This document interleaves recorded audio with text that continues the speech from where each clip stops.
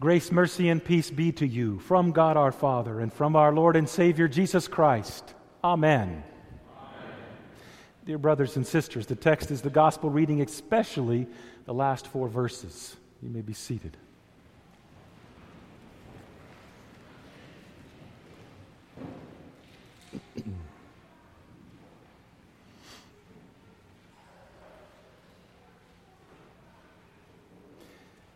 So from the Holy Scriptures, we know that Jesus has performed some remarkable miracles. Walking on water. No, we don't see that every day unless the lake is frozen, right? Feeding the 5,000, which the number was 5,000 men. When you start adding the women and the children, Jesus probably fed closer to 15,000 to 20,000 people. That is a large number of people. Raising the dead, one of his biggest and most amazing miracles. But now that Jesus has died and has rose again and has ascended into heaven and sits at the right hand of God the Father Almighty, what miracle does Jesus perform today that would be classified as his greatest miracle?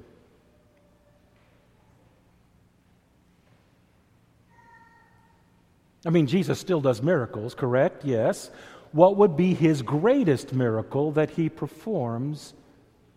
In fact, he performs it on a regular basis.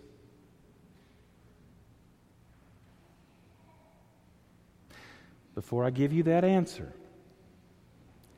think about what Jesus said in this morning's text when he said, "Truly, truly, I say to you, whoever believes in me will also do the works that I do, and greater works than these will he do because I'm going to the Father."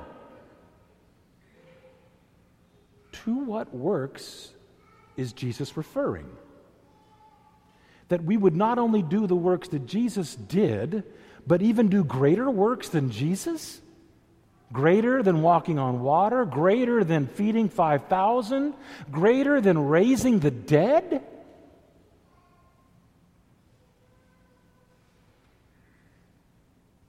Jesus even adds, "Whatever you ask in my name, this I will do," giving you a blank check. Again, he says, "If you ask me anything in my name, I will do it." So what is this great miracle that surpasses everything else that Jesus still does on a regular basis?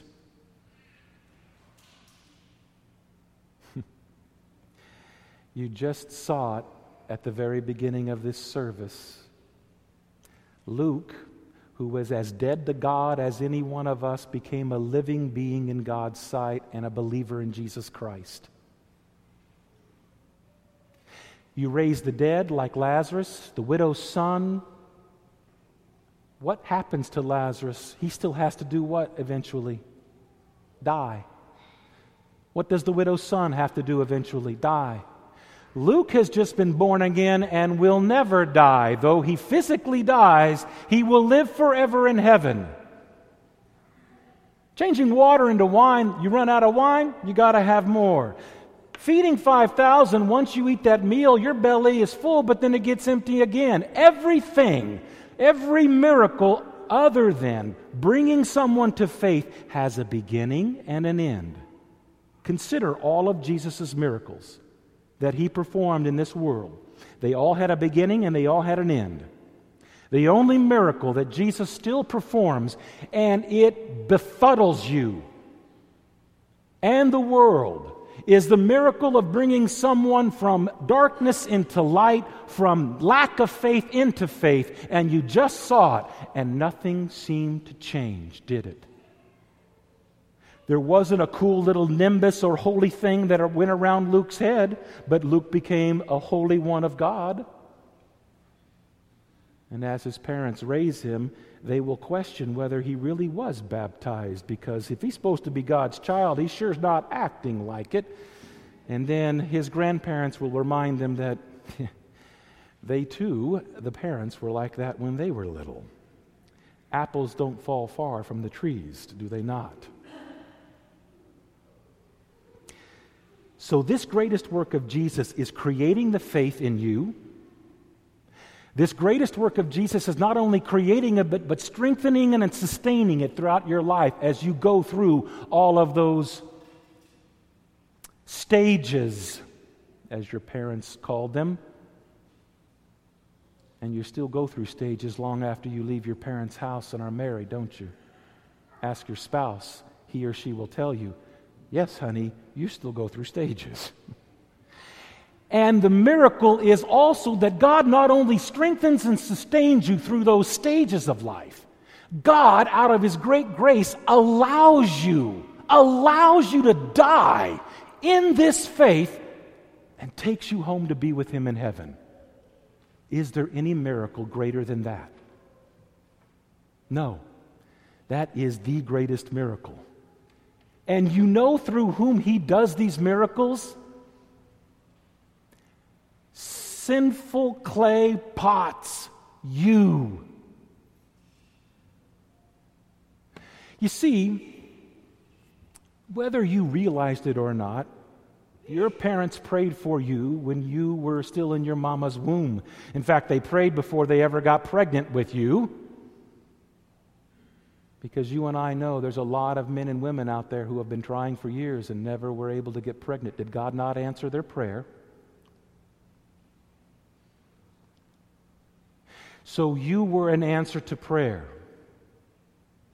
Not only were you an answer to that prayer, your parents prayed for you that you would be a believer. And God answered that prayer. He uses people, but I'm about to tell you of people who have been praying for you that you don't even know. And you and I, with our little self-centered, narcissistic mind as a sinner, do not think in terms of being bigger or broader than what we see. Christians around the world have been praying for you every single day, and you aren't even aware of it. And the blessings and answers to those prayers that Christians around the world have been praying, though they don't know your name, and that have been answered, though you don't always see it, God has done because God has given that promise, whatever you ask in my name, I shall do. Even if it is as general as this statement that you have prayed since you were a little boy or a little girl, thy kingdom come. The prayer that God would extend His kingdom to other people that you don't even know. You are praying for people being brought to faith around the world and you don't even know. And they are praying for you. They prayed for Luke before Luke was ever conceived, and they knew not Luke. That's how God works. It's so big compared to our little myopic point of view in the world. So when Jesus says, greater works than these will you do, here is what He meant. When Jesus preached for those 3 years, were there thousands of believers? No. Were there several hundred of those believers? No. In fact, the text in Acts talks about there being a little over 100 before Pentecost comes. Not too effective was the Son of God and the Son of Man as He preached, did He? And then Jesus preached to the people in this continent of North America, or South America for that matter. Did He go and preach to the people in Asia, or in Africa, or in Europe? No. He preached to a small number of people geographically. And yet, what has God accomplished through His people since the message being proclaimed to not just hundreds but to thousands, and the message not just being centered in the Middle East or in Southwest Asia, but rather around the world? And it all is in answer to, if only, that one petition, thy kingdom come.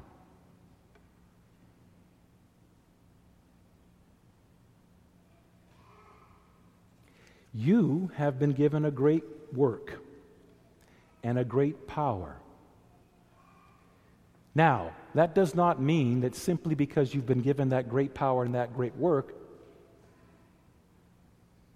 every single time you pray, it always happens in a perceptible way.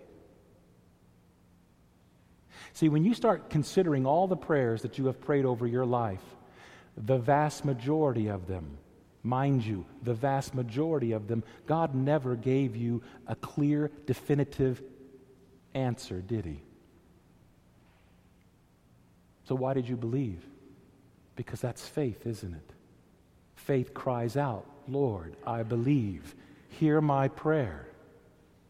Most of your prayers are answered in an imperceptible or non-definable manner or thing. And why? Because if it didn't, if there was always a direct correlation from which you could point to, then what is the need for faith? That's merely an incantation, like witchcraft, isn't it? Say the right words, bam. You know, a little bit of Harry Potter-ish magic kind of a thing. God has given you words to speak that are faith-based, where you may not even say it in the right way, like casting a spell, but you say it in faith. God hears and answers. That's Jesus' promise. And the prayers for things that you have prayed, you know He wants you to ask Him for things in this world, material things. You know He wants you to ask for things that have to do with earthly existence. You know He wants you to ask for things that you need for a time. But He wants you to grow beyond the perceptible, to the things that aren't so perceptible, to the spiritual things, the heavenly things, the, more importantly, eternal things. No different than Jesus did a lot of earthly miracles, but the greatest miracle of all is the eternal spiritual miracle of creating your faith, of strengthening and sustaining your faith, and then by His grace allowing you to die in that faith to take you to be with Him in heaven. That's His greatest gift. And He has laid the power to pray about that gift at your feet. I would love to be able to take all the glory and honor for my children's faith, and I can't. The only thing I can take honor and glory for is I know why they're a sinner.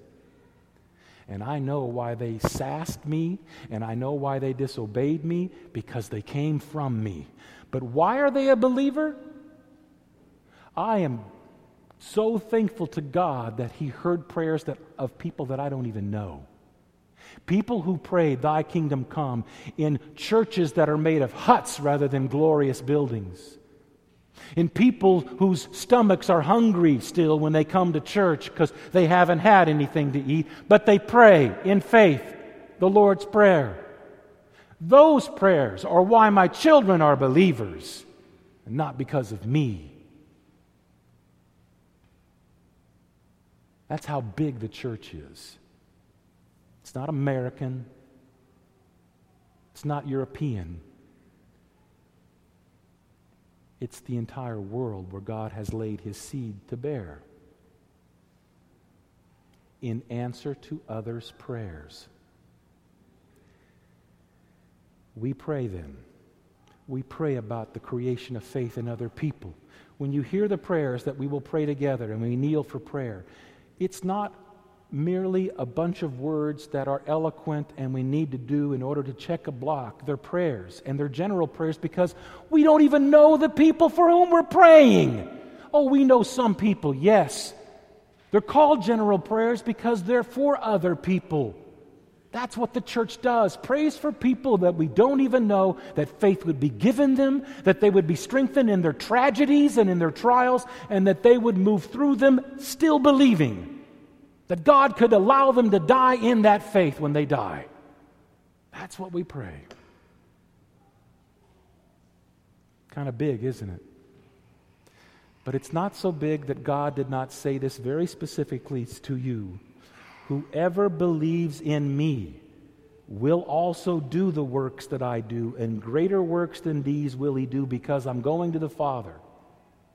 Whatever you ask in my name, whatever you ask in my name, I will do it, that the Father may be glorified in the Son. And if you ask me anything in my name, I will do it.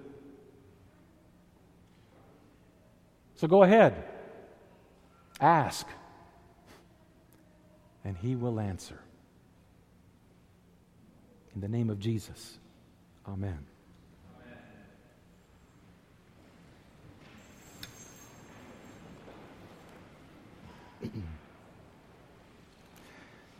The peace of God which passes all understanding, keep your hearts and minds on Christ Jesus to life everlasting. Amen.